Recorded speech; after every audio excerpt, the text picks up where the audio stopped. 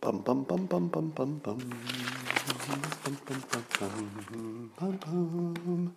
Hey everybody, come on in here. It's time for Coffee with Scott Adams. And although the world is a strange and confusing place at the moment, we can still enjoy the best part of the day. It's called the simultaneous sip, and you don't need much to participate. No, you don't need coronavirus. Completely optional. But if you have it, your coffee is going to taste extra good. All you need is a coffee. Let me try that again. All you need is a cup or a mug or a glass, a tank or chalice or stein, a canteen, jug or flask, a vessel of any kind. Fill it with your favorite liquid. I like coffee. And join me now for the unparalleled pleasure, the dopamine hit of the day, the thing that makes everything better. It's a simultaneous sip. Go.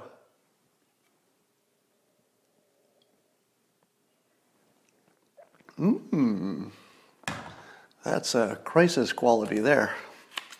Everything tastes better when you're worried about stuff. All right, let's talk about this. There's nothing else going on, right? Is it my imagination, or did all of the other news either completely stop, or we don't care about it? So there's a whole lot of stuff that's happening that couldn't care less about. But let's talk about what's interesting about this flu stuff. Here's the good news. There are 3 different treatments as opposed to a vaccine. Apparently a vaccine's already gone into rapid testing. Maybe we'll see that soon. Anyway, I'm gonna switch topics. Because it just occurred to me at the moment. Trump has now said 2 things that are unambiguously untrue that seem to be coming true. So the first thing that Trump said was that we developed this vaccine and it would be in record time. And then the expert, Dr. Fauci, said, well, probably 18 months. So not really right away. And then the president would get up and he'd say, yep, we're going to have it in record time. And then Fauci would get up again. It's like, well, 18 months.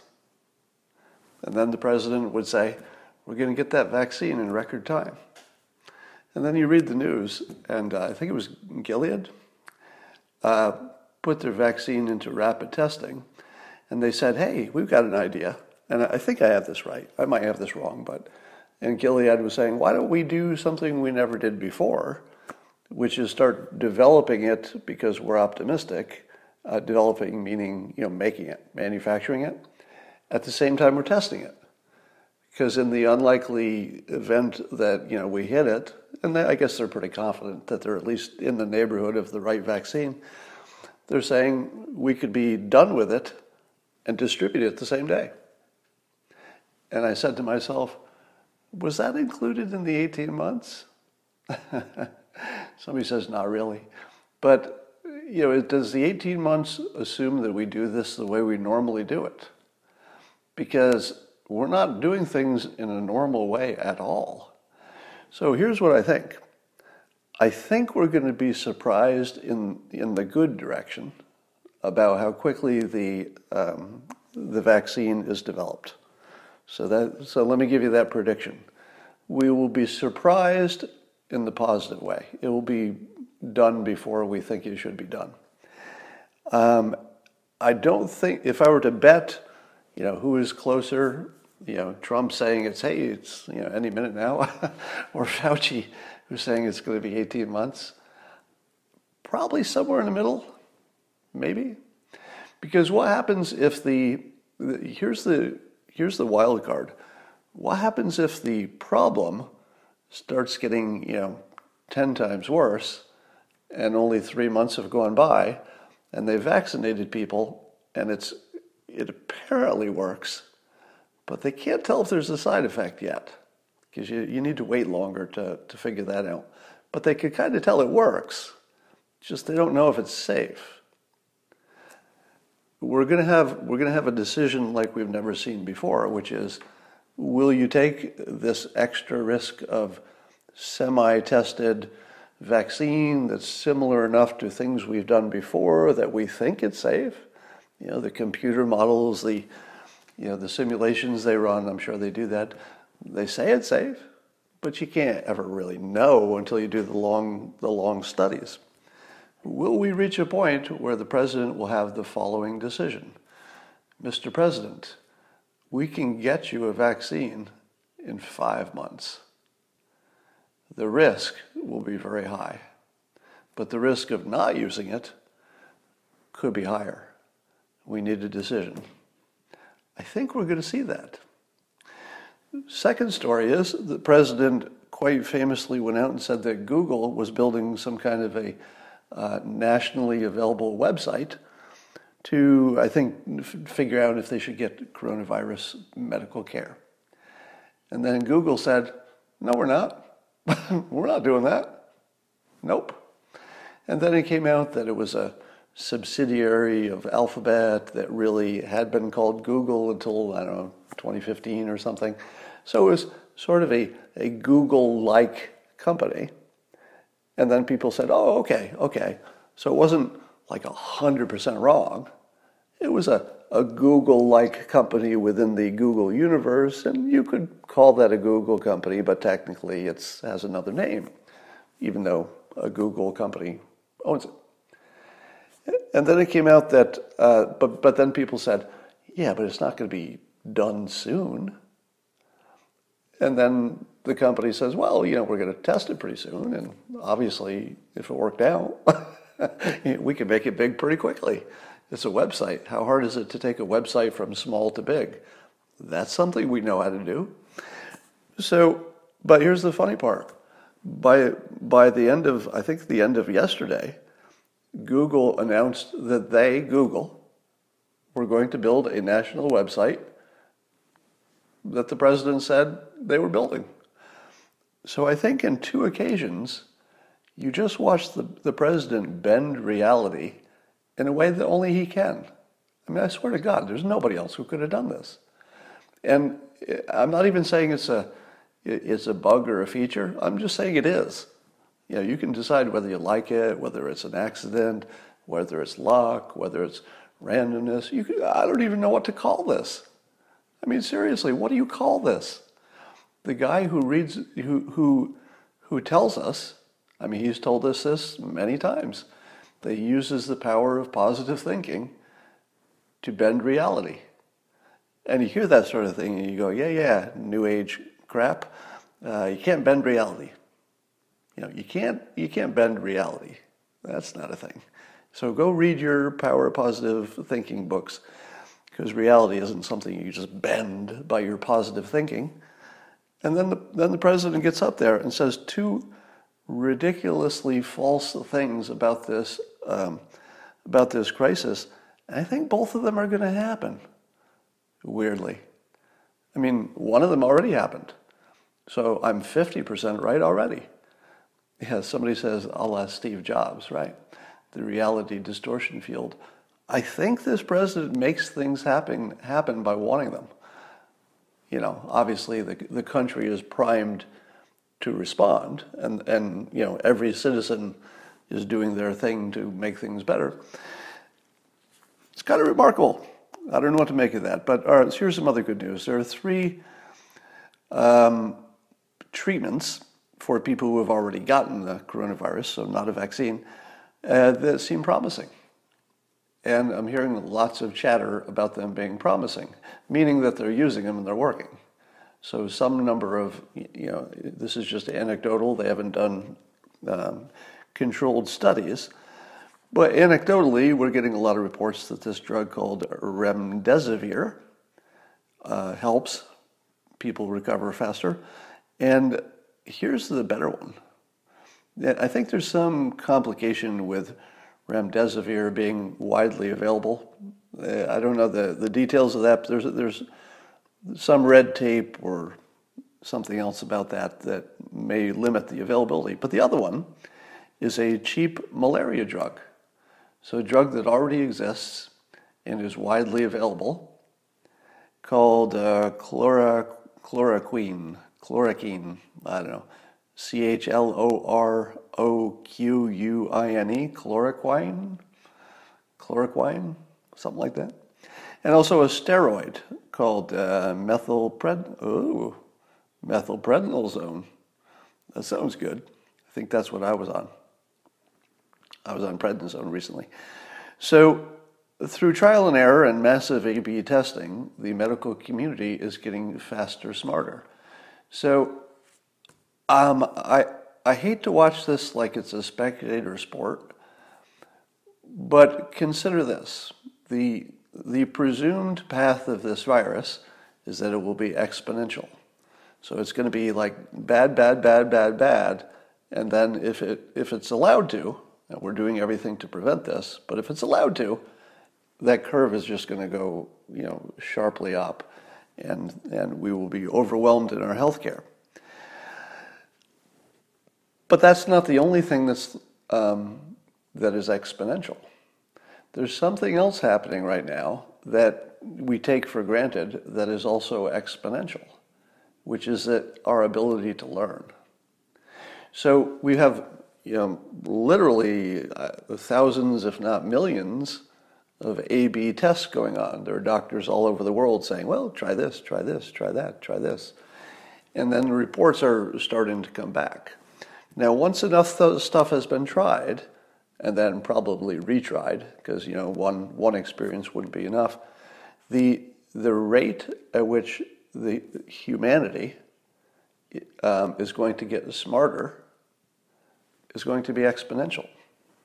We are going to get smarter really fast, and we're not quite at the inflection point, but if the best case scenario is that now that we have the smartest, most capable people in the world, the whole planet, this has never been the case, because we're so well connected by the internet that the entire world can be involved, and at least there's some chance that they can all have the same information or eventually have it.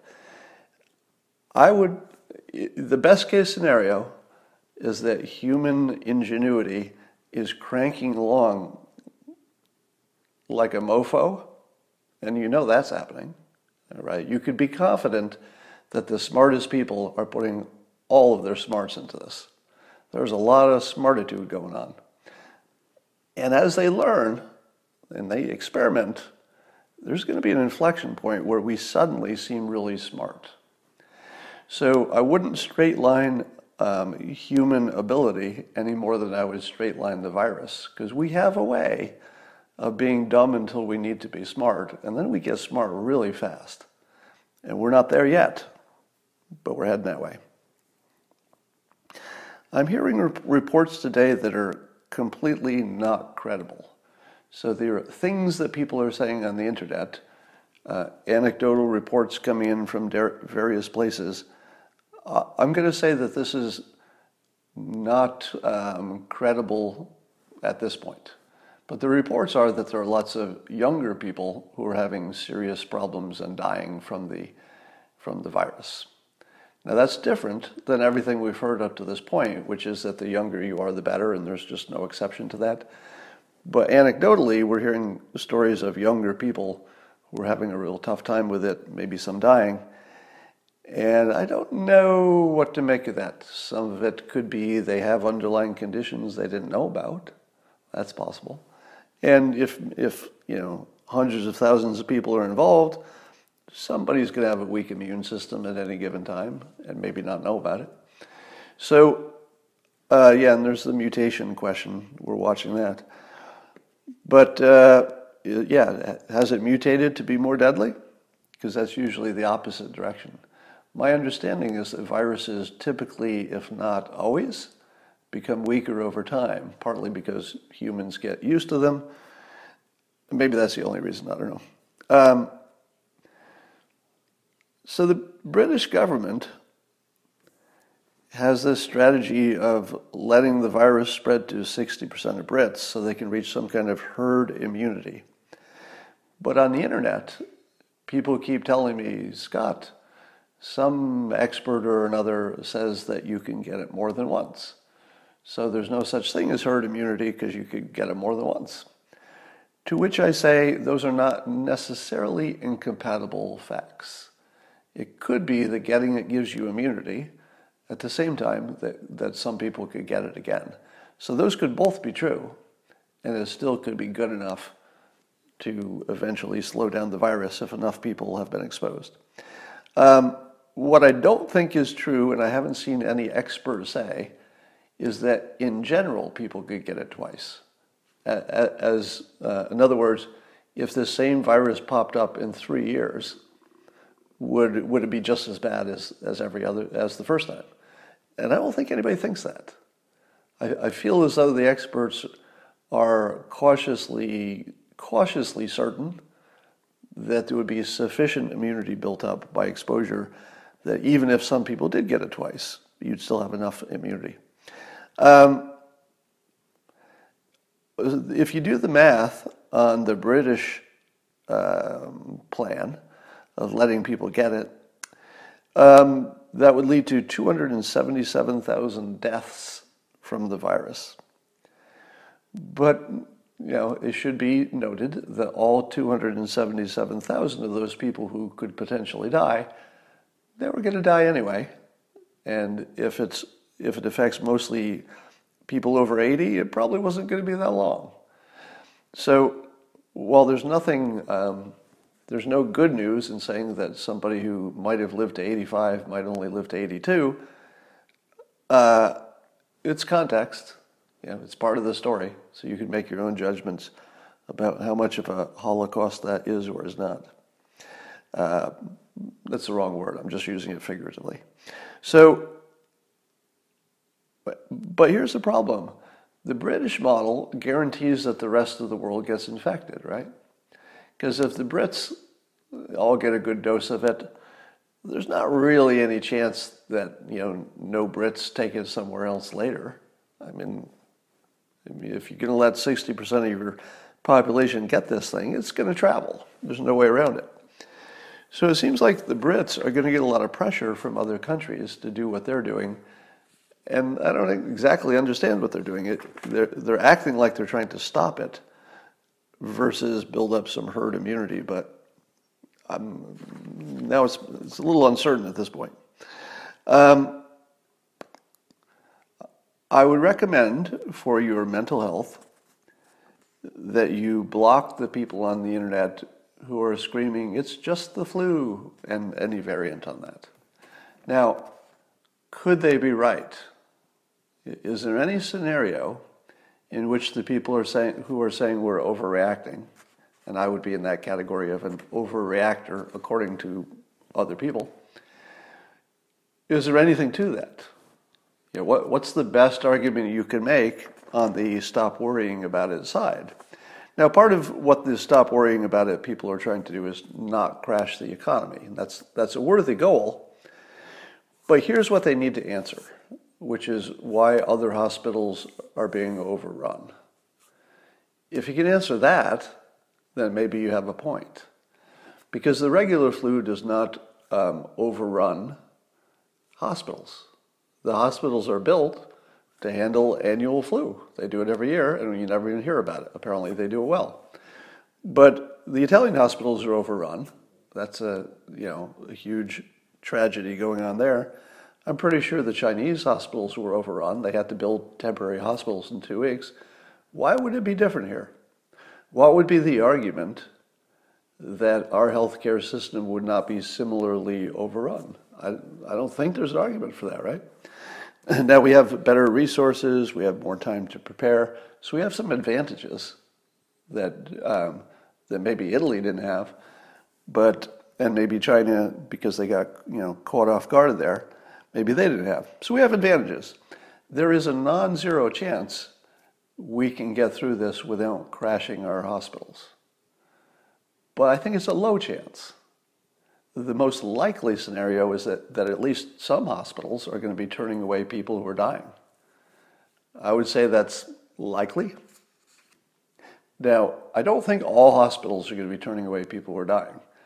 but you're not going to be able to move to the empty bed in 3 states away too easily. So I think in some hospitals they're going to get overrun, maybe in metropolitan areas. But we'll certainly do, I think, a heroic job of doing what we can in a makeshift way, because we've had enough time. Fortunately, we've bought enough time with the airport closings that we might be able to scramble and minimize the problem. But it's going to get ugly.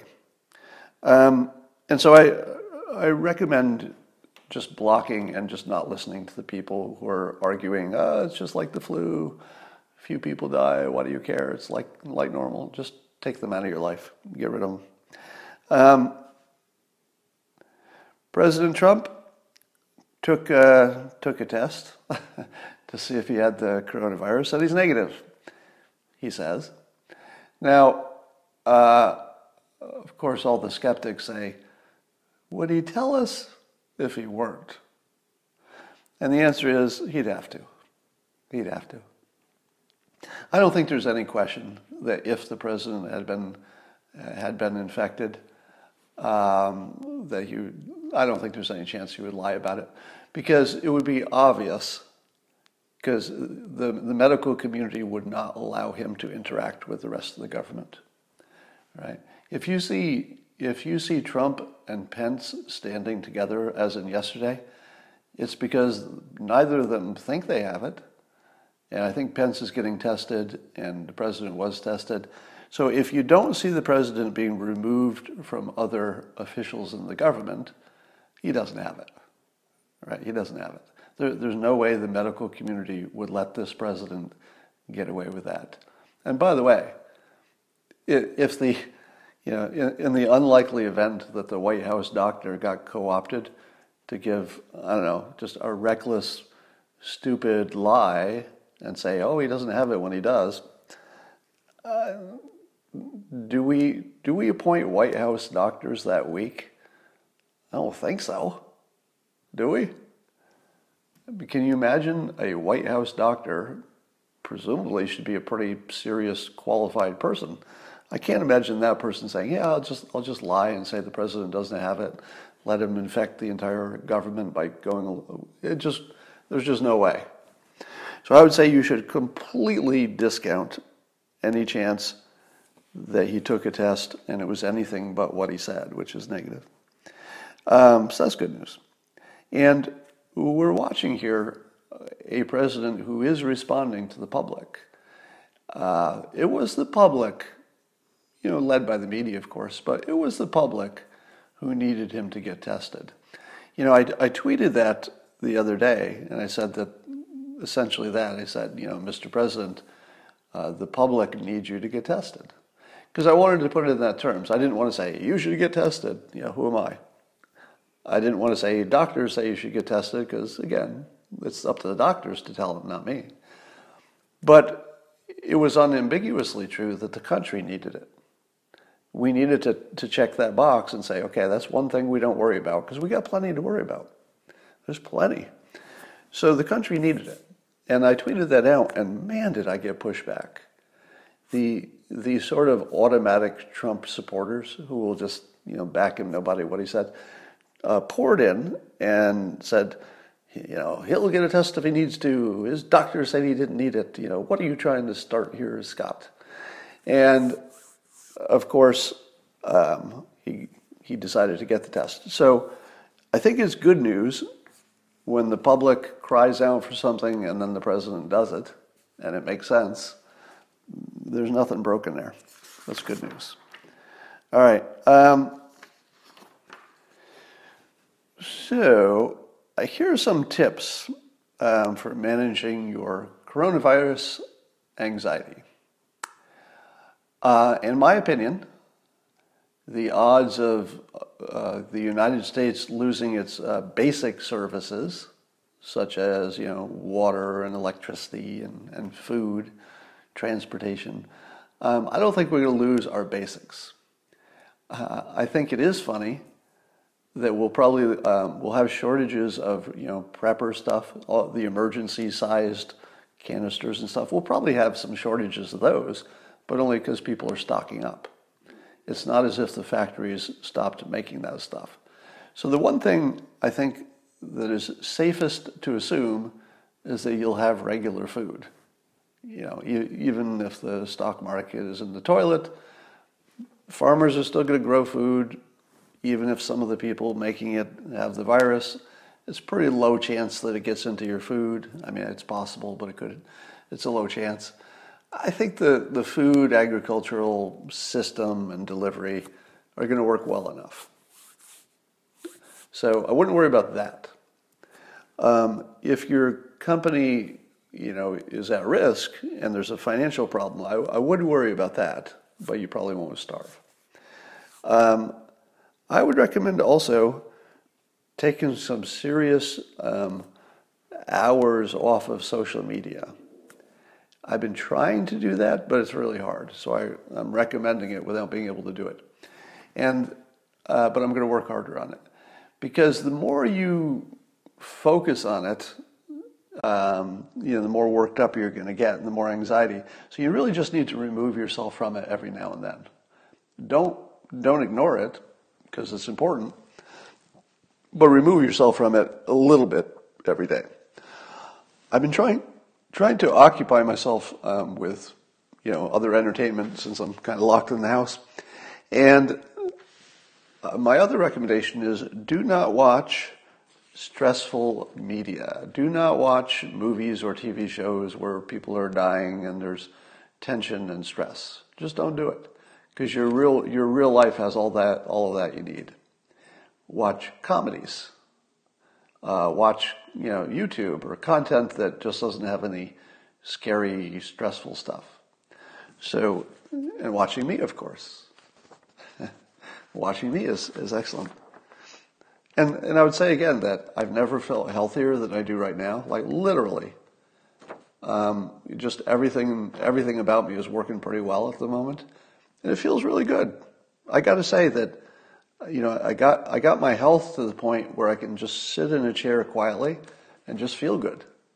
Like mentally, I'd feel good because my body feels it's operating at such an efficient level right now. So, as others have said, it's good to do something. So even though I feel confident we won't run out of food, you can't be confident that will be true in every town everywhere. So, do a little reasonable planning and pull your stuff together, and have a few weeks of extra. But I think the odds of it being a super big problem are really, really, really, really, really small. How many of you have had this problem? You say to the teenager living in your house, "Hey, teenager, I don't know if you've been following the news, but schools are closed, and you're just going to have to stay in the house for a month or maybe 3 months and not see your friends." Do you know any teenager or child who is going to accept the following proposition?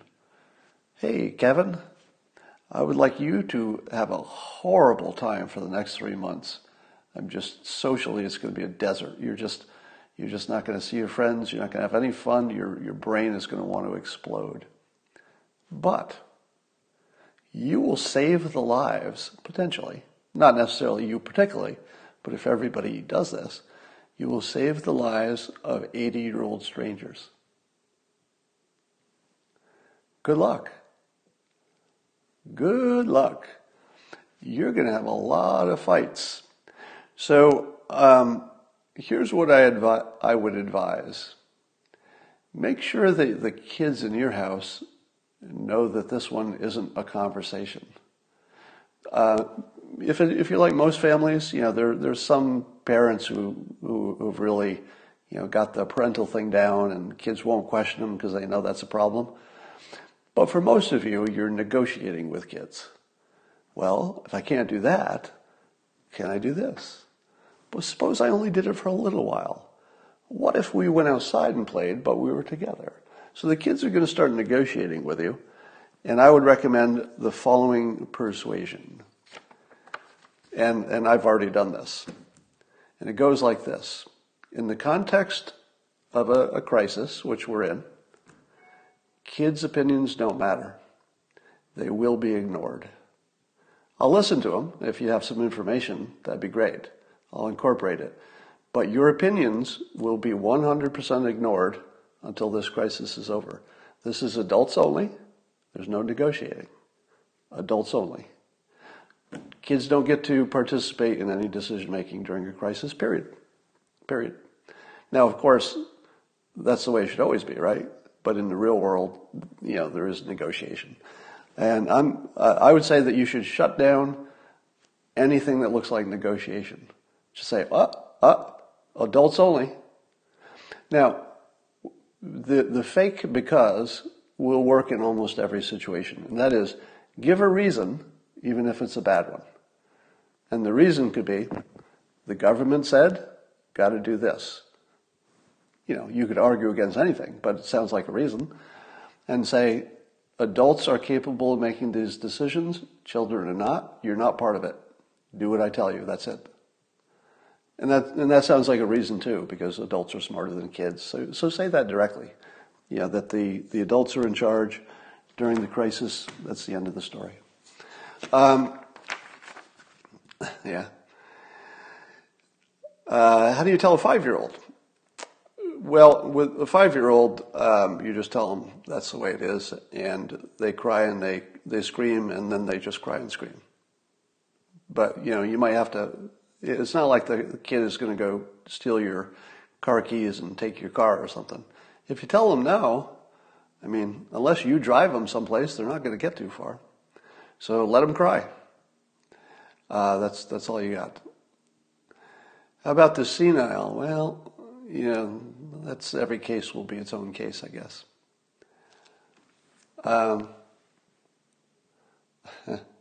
My understanding is that this weekend the bars were full with young people who believe that they are not personally at great risk and apparently don't care if they kill, 1 million old people by going to a bar. And I think it's because there are too many levels of abstraction between a young person who goes to a bar and, your grandmother on the other side of the country who might end up dying because of it. And, statistically, people are going to say, well, but it's not because I went to the bar. It's because people went to the bar. And I'm not people. I'm just me.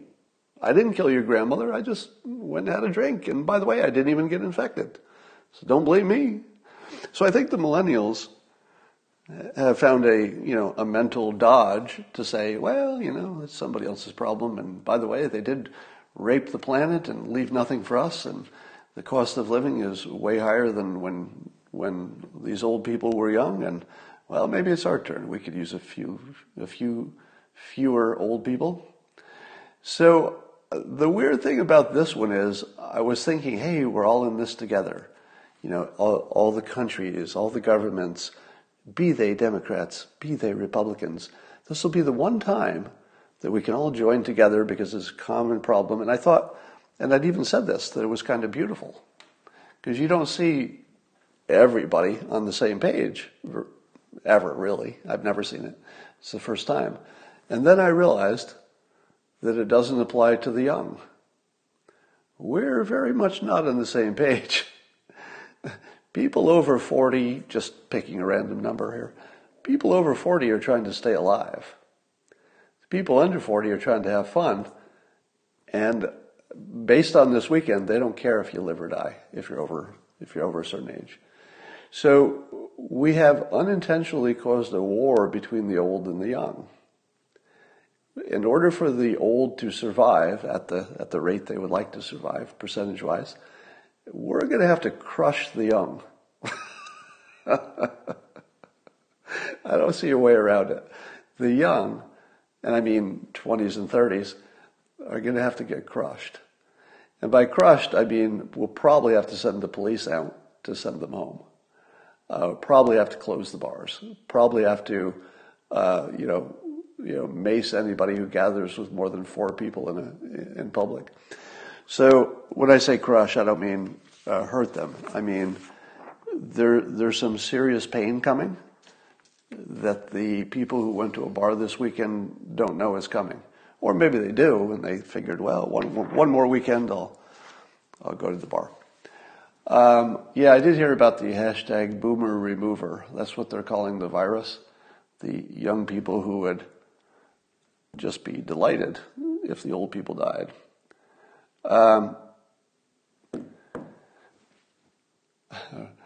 My liberal sister blames Trump no matter what, of course. All right, so I'll just look at some of your comments here. I would just end this, but I'm thinking about adding a second Periscope in the afternoon or early evening or something.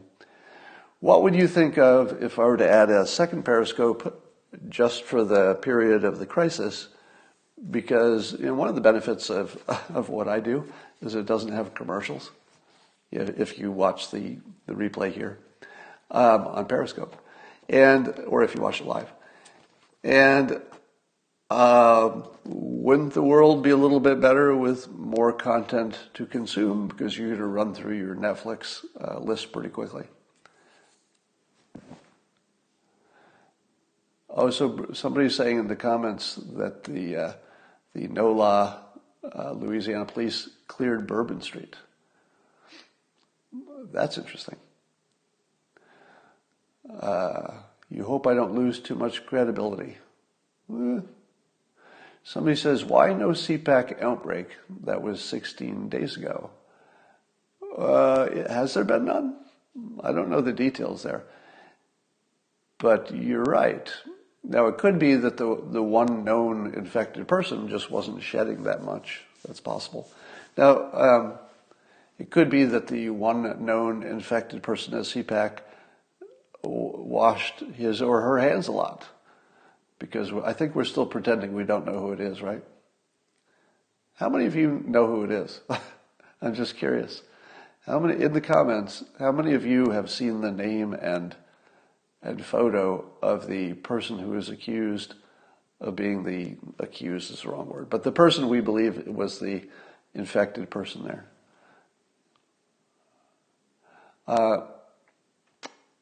Okay, I'm seeing lots of people.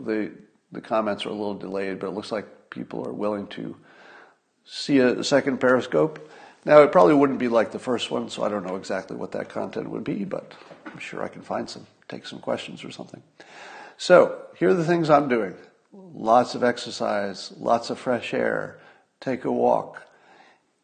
You would be amazed how much better you feel if you take a walk for an hour, just a nice walk outdoors. And if the weather's bad, bundle up. If it's raining, bring an umbrella. But get your walk in. Don't tell yourself tomorrow, because you need to do something, and it makes a difference. You can build up your immunity. I would guess that my immunity is really humming along right now, because I've been getting to sleep, eating the food, doing all the right stuff. All right. It's very difficult to know if there was a spread at CPAC. That's true. Why did we have the freedom of assembly again? Yeah. Somebody says they'd like to hear me and Dr. Drew on the air. We'll probably do that, Dr. Drew, if you're watching this. We should probably do that. Your place or mine is less important, but we should probably do that. More Naval. Yeah. There's a really interesting thing happening. It's happening on social media, but you're seeing a lot of people who very quickly, entered the breach. And you're seeing people who are trying very hard to be positive influences. I'm trying as hard as I can to do something productive during this. Naval's another one of maybe the most productive thinker of our time. So having him fully engaged makes me feel a lot better. If you're not following Balaji Srinivasan, you should. By far, he has the most insightful comments about this whole situation from from the social, the economic, the medical. So Balaji is one of these full stack people who I don't know if there's a category of knowledge he doesn't know about. he seems to know every category of knowledge. So if you listen to his stuff, you'll get smarter. Scott, do you disagree with Dr. Shiva? I don't know. So I assume you're asking about you're referring to this situation, but I don't know what he says and why I would disagree.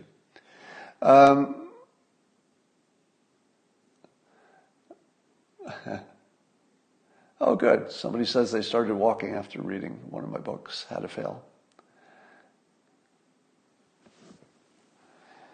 I'm going to get rid of that obnoxious comment.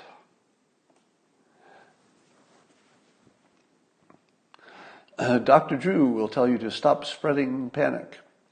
Well, it's a fine balance. And let me say this. I think reasonable people can disagree about the exact right amount of preparation, worry, concern / panic that is productive and how much is unproductive. And I would say that if you're in a situation where 10% of the public is panicking, but you had to do that to get 60% of the public to do what they need to do. In other words, if you get the middle of the country, let's say the most typical people in the country, deeply concerned, which is what you want, so they'll act differently, and they have to get through this. If 60% of them are deeply concerned, there's still going to be, just going to throw a number at it, 10% who are over-concerned and panicking. I don't think you can avoid that. I don't think there's any such thing as getting all the people to respond the same to the same message, because we all respond differently to the same message. So there's plenty of room for Dr. Drew and I to be, off by a degree on what's the ultimate most productive level of panic. But we would both agree that you could go too far. And we both agree that the panic could be worse than the disease. So I think we're on the same page. If there's a difference, it's maybe in a little bit of language, 1 degree of difference, but both of us would be guessing, frankly. Because nobody knows the exact amount of ideally productive worry. But you need some worry. You don't want to get rid of it, because it's the worry that's causing anybody to do the right thing.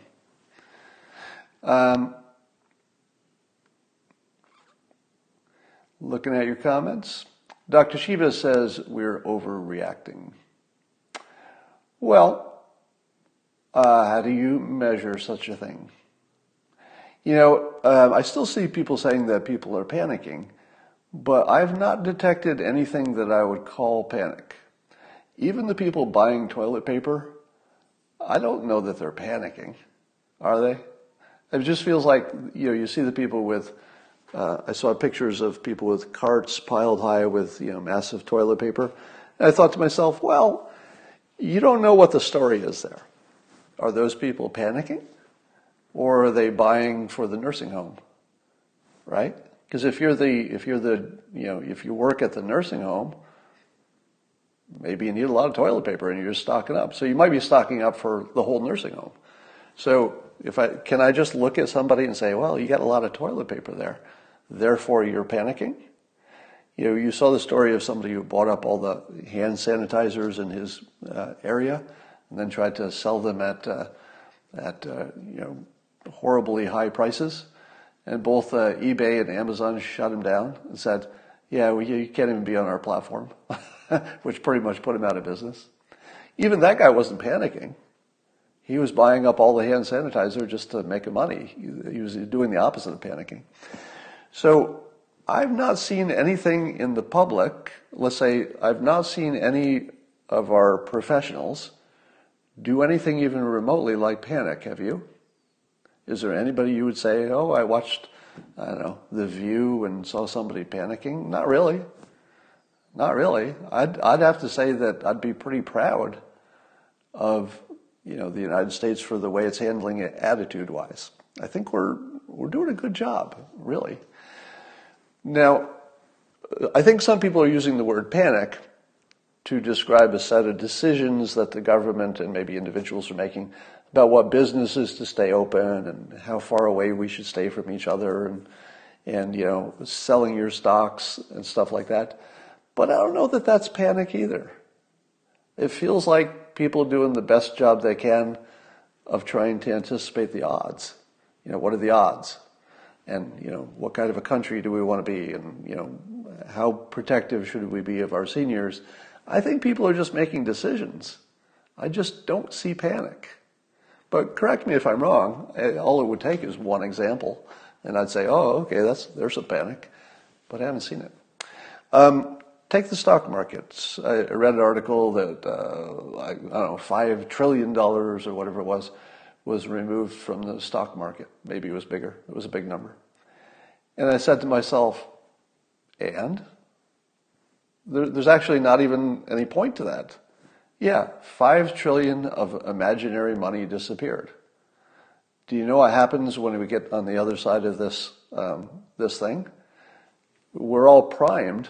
Every asset is already in place. No decisions, no risks.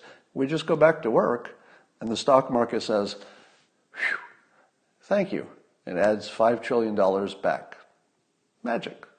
So, should you panic that we lost $5 trillion? No. Because the nature of the market is it goes up and down. It's not really a loss unless you were dumb enough to sell all your stocks and, when it hit the low. That probably was a bad idea. But I don't give financial advice. I got rid of 2 assets before this happened. So right around the time that China was saying, hey, we got something going on over here with the flu, well before I thought I needed to care about it. Because in the early days, I was like, that's interesting. I'll worry about that if they tell me to later. But there were only 2 assets I sold. One was my oil stocks. I got rid of all those. Luckiest thing I ever did. And by the way, I didn't even sell it because I was smart. I actually sold it to free up some cash for something else I was doing. It wasn't even because I was smart. It was just the one that didn't look like it was doing much lately. So I was like, I'll get rid of my oil stocks. Man, that worked out. And the only other thing I got rid of was my Bitcoin. So I got rid of all of my Bitcoin holdings. Now, I'm not recommending that you do it. There are plenty of reasons to have Bitcoin, plenty of reasons to think it'll be around for a while. But I did not buy the argument that Bitcoin would be a gold-like store that would go up when everything else went down. I didn't think it was impossible. In other words, I didn't rule it out. I thought, well, it could happen. If everything goes bad, maybe Bitcoin goes up. It'd be good to have some. But I wasn't buying it. And so I sold all my Bitcoin, and it dropped by 50%, I think, since then. Now, I'm not bragging. Both of those were total luck. Total luck. You shouldn't try to time the market. You shouldn't be buying individual stocks. You shouldn't be listening to me for any advice. But I got lucky as hell on those 2. Yeah, you have to balance that against all the times I've been unlucky. There are plenty of those. So I think Bitcoin will be around a while. I'm sure it'll recover eventually, but I got out. I haven't checked the when recently, but it's in tiny territory, like most of the non-Bitcoin stuff is. Do you get to financial advice or act on my own? Good question. When I was first making some serious money with this old Dilbert thing I do, I was offered by bankers at Wells Fargo. They had a special rich person division that does some investing for rich people. They said, hey, we could put you in our special rich person department, and we'll do investing for you in the stock market. And I felt I was, reasonably qualified to do that. I have an MBA and a degree in economics, and, I pay attention. But I was busy. And I thought, I need somebody who's really paying attention. because I'm not going to be watching. I was working 18 hours a day then, and I thought I'm not going to be able to watch my investments. It's better just to have somebody else do it, and hopefully they'll do so well that it'll pay for itself. They bought on my behalf stock in Enron. Have you heard of Enron? That's right. The smartest people I could hire to invest my money for me put my money in Enron. Not all of it, a portion of it. Other money they put in WorldCom. You ever heard of WorldCom? That used to be a company. Now, if you tried really hard to invest someone else's money in individual stocks and you were buying big companies, do you think you would even be able to find two big companies that wouldn't exist in a year? Could you? I mean, we're in a weird economic time right now, but in ordinary times, if you're going to say, oh, I'll buy 20 different stocks for your portfolio, and then you'll have some diversification. Do you think if you picked 20 Fortune 500 stocks, do you think you could find two of them that would be out of business in a year? It's kind of rare. Well, my professionals did it, and what they sold to me was that they had extra insight because they talked to management. Do you know what would happen if you talked to the management at Enron to get some insight? Well, here's what the management of Enron would not tell my professional investors, investing professionals. They would not say, oh, I have to be honest with you, Enron's just a whole pyramid scheme, scam, and none of it's real, it's all going to fall apart. Do you think that's the insight that my professionals got when they talked to management? Because that's what they sold me. They sold me, we know them personally. We're actually going to be in the room with them, talking to them. So, we have much better, vision than you do because we're in the room. What the hell did that help them? It didn't help them at all.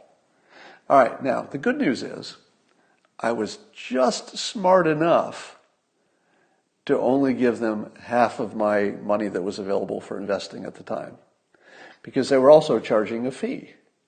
I forget what it was, but let's say the fee was 1.5%. And I didn't want to, give away 1.5%.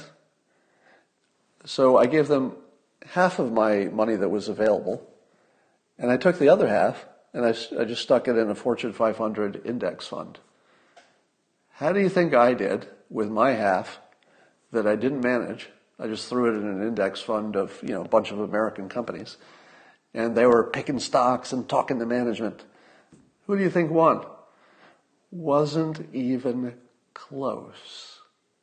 They lost a third of the money that I gave them to invest after, several years. They were down a third. And mine, I think, fluttered around a little bit, and then took off and were fine. Yeah. So effectively, I cut their fee in half, but also I diversified because the risk, I knew at the time that I had to diversify also against Wells Fargo. So you don't diversify just among stocks. You should also diversify who's in the mix. And if you've only got one person who's responsible for all of your investments, you got a problem. Because if that one person goes bad, your whole portfolio is at risk. So I spread the risk of human beings that they have any influence over my money and make sure that none of them have too much influence. That's my advice. All right.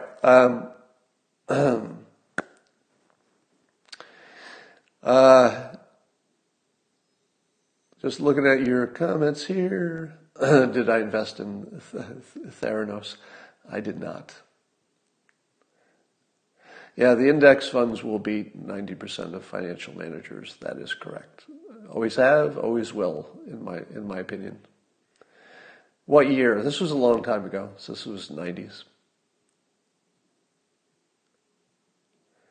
All right. Say Scott actively got into oil, which is an anti-index decision. So I still have oil stocks within my larger index fund because you can't pick and choose. You just take the whole box. But separately, 20 years ago or something, I had bought an index fund of oil stocks. So the only exception to having a broad index that makes sense is if you have a sub-index of some industry you think is going to do extra well. So at the time I thought, okay, two industries that I think will always do well is energy, wrong, and biotech. So I have an index of biotech stocks, and I had an index of oil stocks. Oil stocks, I got out in about the same place I put it in, but it was after years, so it was effectively a loss. But the biotech stock is up 400% at the same time. Now, I would only put smaller amounts in the sub-indexes, so I still have 80% in the broad index.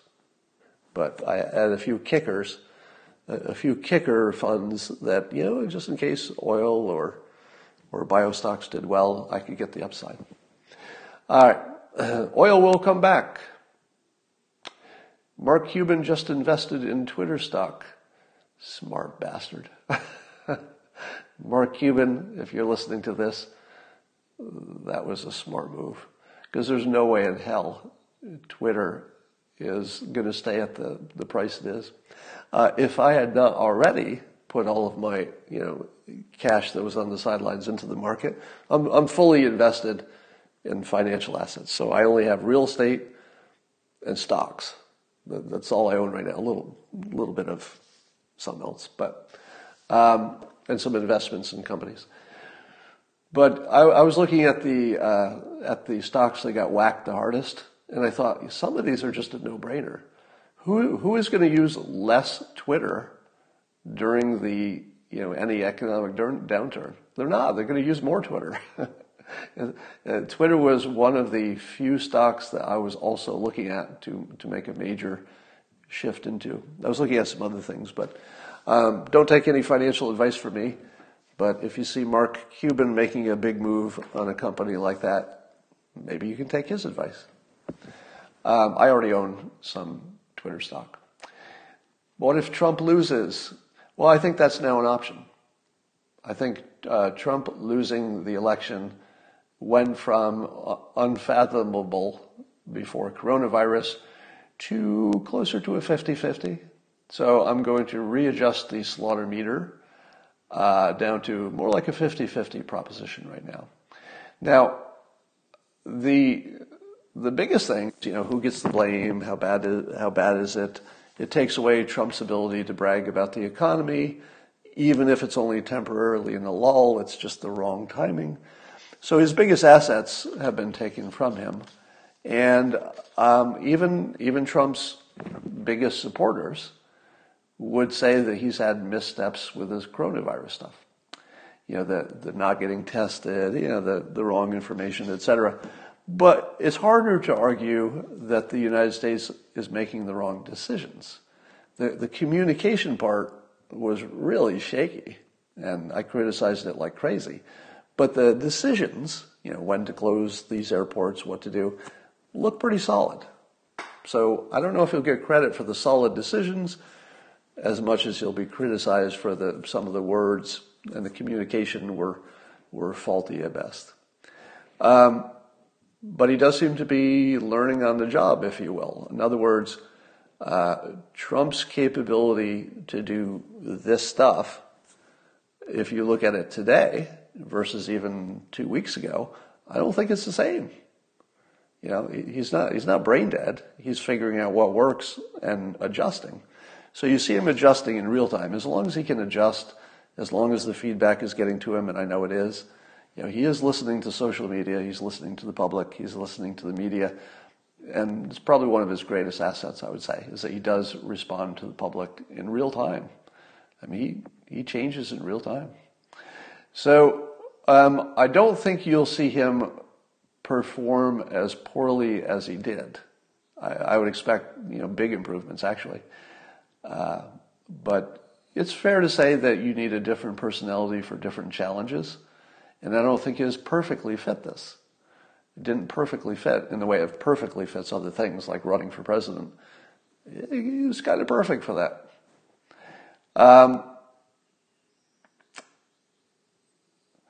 That's why he's doing massive stimulus. All of these stimulus stuff, tax cuts, etc. I think those are mostly psychological, but that's good because the economy is a psychology engine. So the president might be the very well, let me put it this way. As ill-suited as I think the president's personality is for this specific kind of disaster, but not his decision-making. I think his decision-making has been good, but his personality doesn't fit this at all. When we get over it, and it's time to crank the knob and get back to work, that's the personality he has. Once it's time to, once it's go time, and it's time to crank up the economy again and get past this, show the world who America is, basically.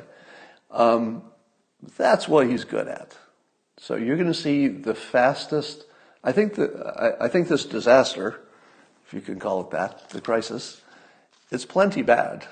Probably will get worse before it gets better. But the recovery, whenever that starts, is going to be amazing, I think. It's going to be amazing. And that's what Trump is just perfect for. All right. Somebody says they're giving themselves a massive stimulus right now. Good for you. I hear it's good for your immune system. Andrew Yang, UBI meant under Biden's influence? I don't know that he actually said that. All right. That's all I got for now. I will maybe talk to you again this afternoon. We'll see. Bye for now.